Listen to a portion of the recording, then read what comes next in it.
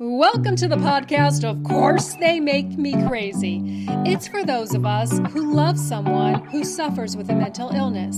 You can start to feel lost in their world, and I get it. I grew up with a bipolar mom addicted to pain pills. Hoping the story shared here will help you through difficult days. It's not all serious. We laugh and we joke too. If you have little ones around, pop in your headphones. Adults only, please.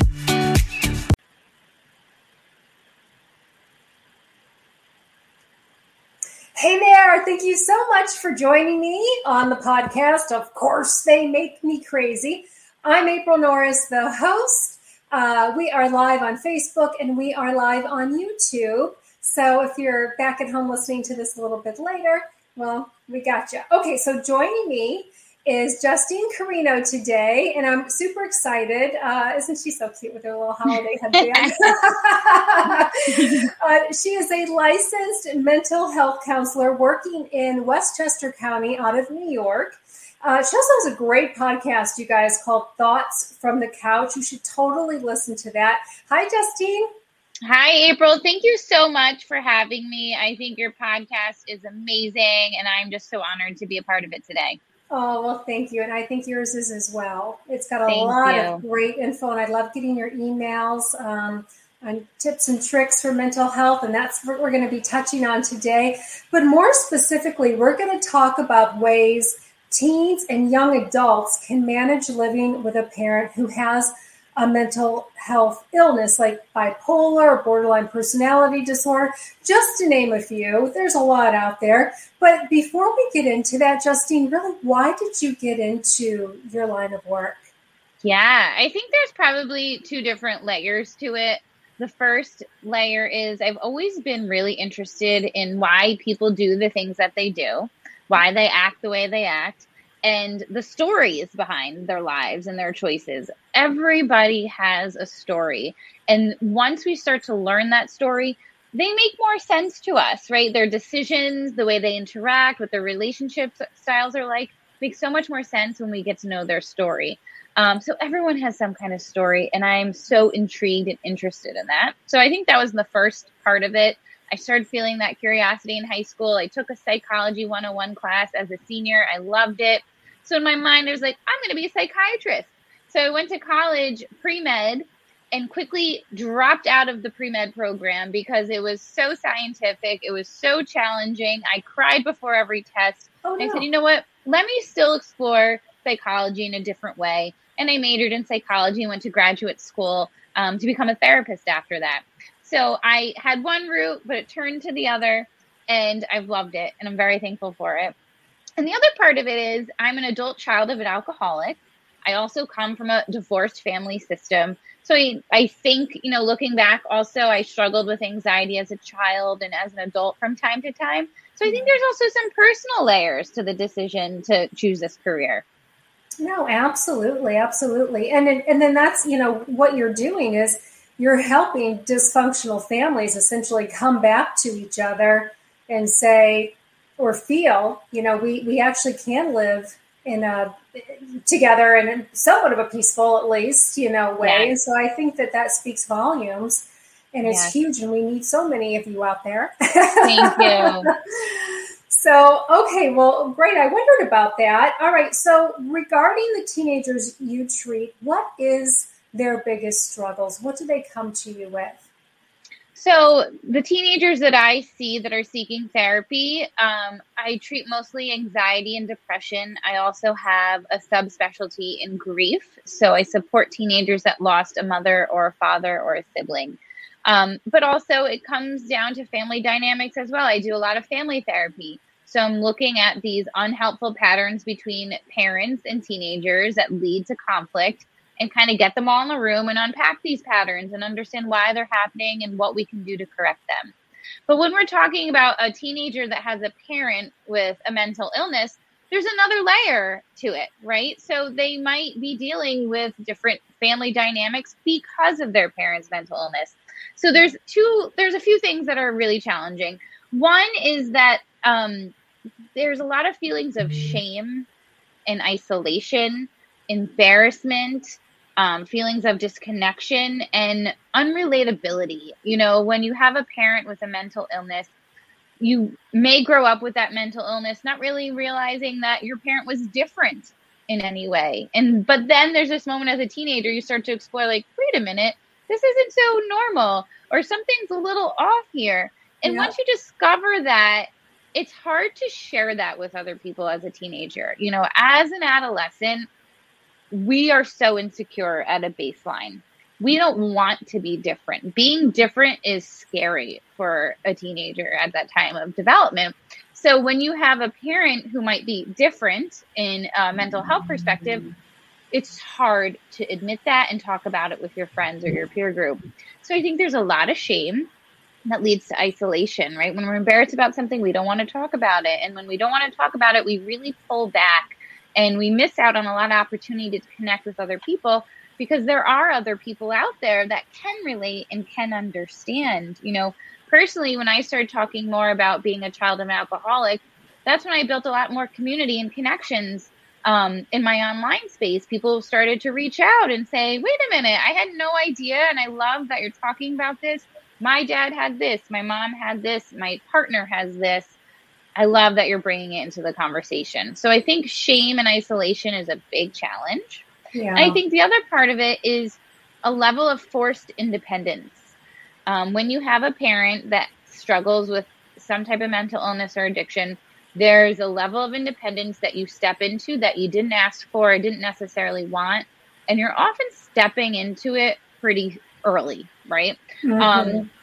Teens resent this. It's funny. Teenagers want independence, but if you give them too much, they crumble. They kind of fall apart, right? Yeah. So it's this middle line of how much independence is appropriate for a teenager. And sometimes they have to take on more if they have a parent with a mental illness. They don't think it's fair that they have to do more. And they're right. It isn't fair. But I try and help these teenagers find the positive in this and look at the beauty of their level of resilience, the skills that they've developed at becoming more independent than peers at a young age, and how this will help them in their future. Part of this is something called the parentified child. So a lot of teenagers that have a parent with a mental illness take on an adult role, right? They're kind of become a caretaker in some ways. They are the mediator for parents' arguments. They take care of other siblings. They might even take care of the parent at times. And that's something that could be really difficult as well. When someone does come into your office, because, just growing up with the mom that I did, how do they actually land in your office? Because she fought going to see someone for a long time until it, she had no other choice. I mean, she couldn't really get her medications if she didn't go see someone. But it was not going to see a therapist in our family was always, I think, a chore. And so for somebody that does have a mentally ill parent, how are they actually getting into your office? Is it through, a counselor at school, or is it because when you do have a mentally ill parent, a lot of times, they're not not coherent, but they're not, just aware enough to say, hey, I'm not right. I'm having problems. I probably need to go see somebody, but I'm not, because I'm either going to drink or, take medication. So how are they getting in there? Or is it just that, they're getting lucky with having some parents that say, yes, let's all get help? Or is it an outside source that's bringing these young adults into your office? I love that question. And I think it's a little bit of everything. Okay. I've had some, and I get what you're saying, right? If someone's struggling with their own mental health, it's hard to see beyond themselves. So it's extremely rare that I get a phone call from a parent that's like, hi, I'm struggling with my mental health. I'd love my child to be supported with it. That has not happened. It ain't happening. And so you said it so perfectly. Yeah, that's not exactly happening. What I was trying to say. So it usually comes in an indirect route. So oftentimes, and this is kind of for us to think about as adults when we think about teenagers teenagers and children will act out their emotions in a very different way than an adult will. So there's usually some kind of precipitating event. Maybe they're not doing well academically. Maybe something happened in the school situation. Maybe they've started dabbling with substances, on the weekends, and they're getting caught with that. So they're usually acting out some kind of family problem in their environment where other adults have access to them. So I've gotten recommendations from pediatricians, right? So a lot of pediatricians, I'll get a call from a parent. They're like, oh, our pediatrician recommended that my daughter start working with a therapist. She's been, experimenting with some substances. Her grades aren't going so well. There's a lot of changes. And once I get to know this teenager, I come to find that there is a lot going on at home.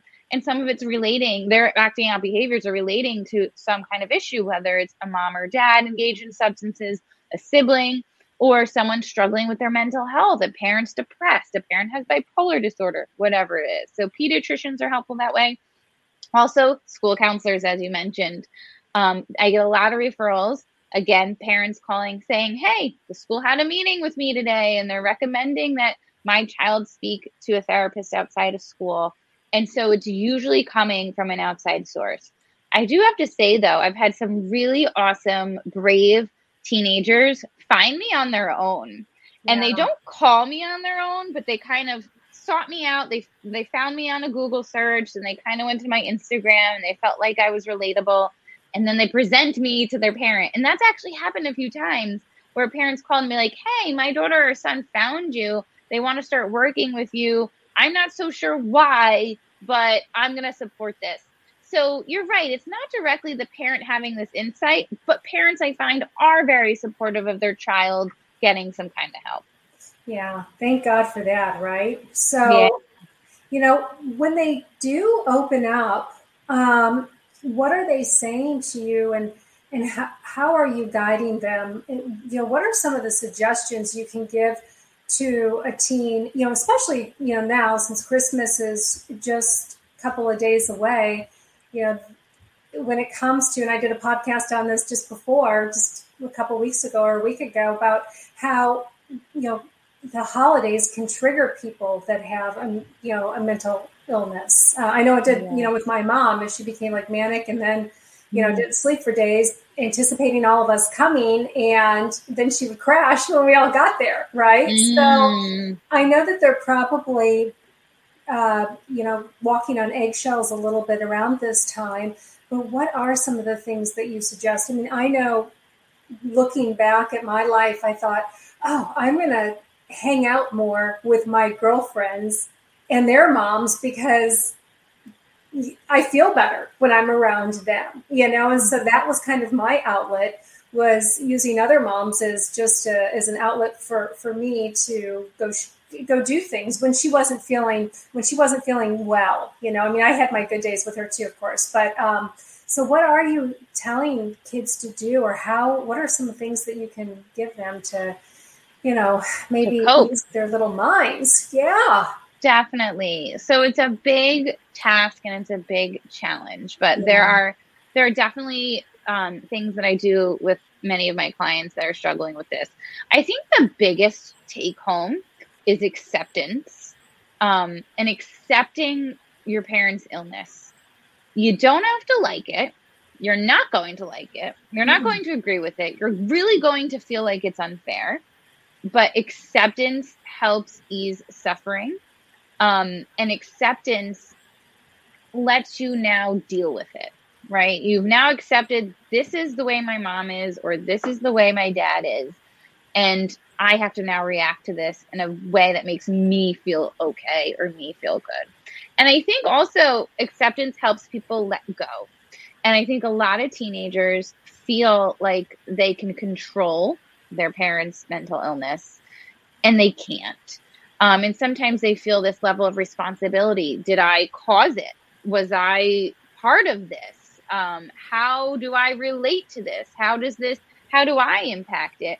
And so they might take on some codependent behaviors. They might enable the parents' behaviors. They might feel responsible for their parents' actions and decision-making, and give up their own needs at times to take care of the parents' needs. And that's not healthy. So we really kind of unpack the dynamic between the teenager and their parent and see where they can pull back and give up some control, right?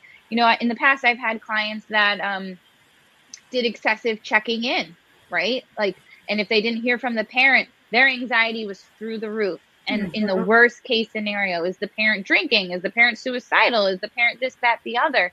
So their anxiety was so parallel to the communication with the parent, right? And once we found out new strategies of communication, it helped, you know, that teenager feel a little bit better and realize there's nothing, no matter how many times I check in with this parent, I cannot control what they're doing. I cannot take responsibility for what they're doing. So letting go of control is huge. Acceptance is part of that. I also think it's important, and you touched on this, is developing connections with other adults in their life. And I love how you mentioned it was other moms, like other friends' mothers. And part of that could also be aunts or uncles. It could be grandparents.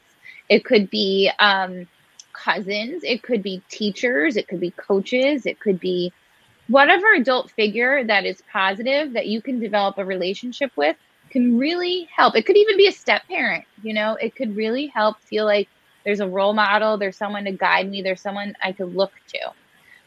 Because for teenagers with a parent with a mental illness, they can feel really angry about it and feel like I'm missing out on something. But you could also gain a lot of other relationships that are really positive. So that's another one. I love it. I think friendships are important. You know, you want to find people in your peer group that truly get you and understand you. This is a rough path as a teenager. It's really hard to find the right people. If you want to find the people you could be authentic and genuine with, that's important. And you want to make plans. You want to socialize. You want to get your mind out of your worries at times. You also want to get involved in interests. Pursue your interests. Try everything out. Maybe immerse yourself in theater or sports or running or exercising. Whatever it is, utilize that as a positive way to just let your thoughts flow through you. You're not in the home environment. You're detaching temporarily in the interest. And that could be so helpful for your self-esteem. Yeah. And a few more. Learn coping skills to manage your own emotions, right? So you might have a parent that's struggling with their emotions and they may not know how to regulate their own emotions. Therefore, they can't model to you the right way of doing it. They might struggle to do that. So you really want to get to know what do you need when you're feeling anxious? What do you need when you're feeling depressed? Do you need to practice meditating? Do you need to practice deep breathing? What are your biggest coping mechanisms? And I think it's probably video games and eating. And that's not what you're talking about. But that might be it for a lot. Yeah, totally. And one of those coping mechanisms are if they let you detach and unwind for a little, that's helpful. Yeah. And lastly, I think boundary setting is important, right? Learning how to say no and how that can look like in your family. It is really hard to set boundaries with parents. And that takes a lot of work. That usually is with support of a therapist, right? You might need an adult that's in a position to help you set those boundaries. But boundary setting is, I think, really huge when you have a parent that's struggling with mental illness or addiction or both. Yeah. I love all of those. And I think they're, you know, if a teen is listening, maybe it will put them into, you know, a different mindset. I love the acceptance because I think too, when you do accept it, it does free you. And, you know, at least it did with me. So God knows I'm no young teen anymore, but back in the day. Do you remember when you found the acceptance? Was it like a journey to acceptance or did it happen at a young age for you? You know, I think it happened at a young age. I think I was 7 years old and I knew that this probably wasn't the way things should be. However, I would go up and down with the acceptance in regards to I would get resentful and then I would go back to acceptance. And then, you know what I mean? So, and I think teenagers and young adults will probably find themselves doing that too, where they're going to bebop, you know, back and forth. Just depends on the circumstances, I think, don't you, Justine, on what they're dealing with at that moment? 100%. And I think it's also kind of paralleled to somebody's life cycle, right? Acceptance might look one way as a child and then get triggered again in the teen years, right? Not having a parent there for big events because of their illness. Maybe they messed up with prom. Maybe they messed up with your graduation. Maybe they didn't really know how to parent a teenager. It was too difficult. They put their hands up, right? And then you reach young adult phase. You're out of high school and now you're in this young adult phase. That life cycle change might be triggering for a teenager. Maybe they're more resentful. Maybe that's also a point we get really in touch with when our family was dysfunctional and we start to really learn like, oh, that wasn't a really good way of handling things. And you start to get angrier typically as a young adult because there's a little bit of a separation and you're learning, wait a minute, I'm mad at my childhood now. I'm mad at how things were. And then you merge into adulthood and you're a little bit more accepting again. So it really can change through the life cycle. And then maybe if someone becomes a parent themselves eventually, certain feelings are triggered. So it's a lifelong journey of wavering between acceptance and boundaries and letting go of control. And there can be certain life events that trigger reactions in you. Yeah, absolutely. Well, I think that this was very helpful, and I'm so happy to have you on. So I appreciate that. And then, so if someone does want to reach out to you, how do they find you? That's a great question. So everything can be found on my website. I'm carinocounseling.com. I'm also on Instagram at Thoughts from the Couch. And I'm licensed to treat anyone that is a resident of New York State. I could do individual virtual sessions and virtual family sessions or in person.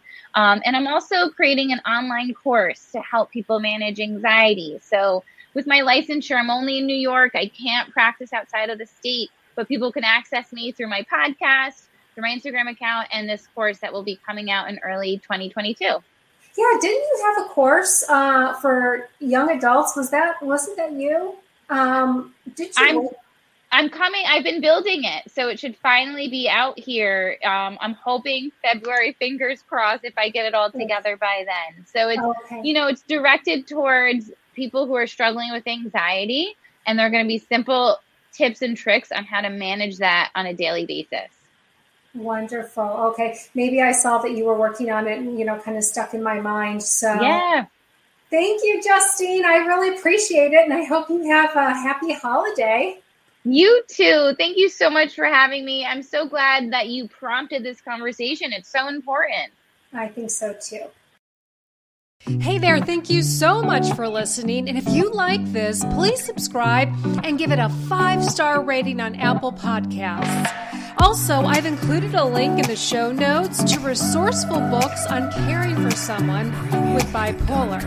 Let's build a community. We cannot maneuver this crazy life alone. You can also follow on Instagram at Of Course They Make Me Crazy.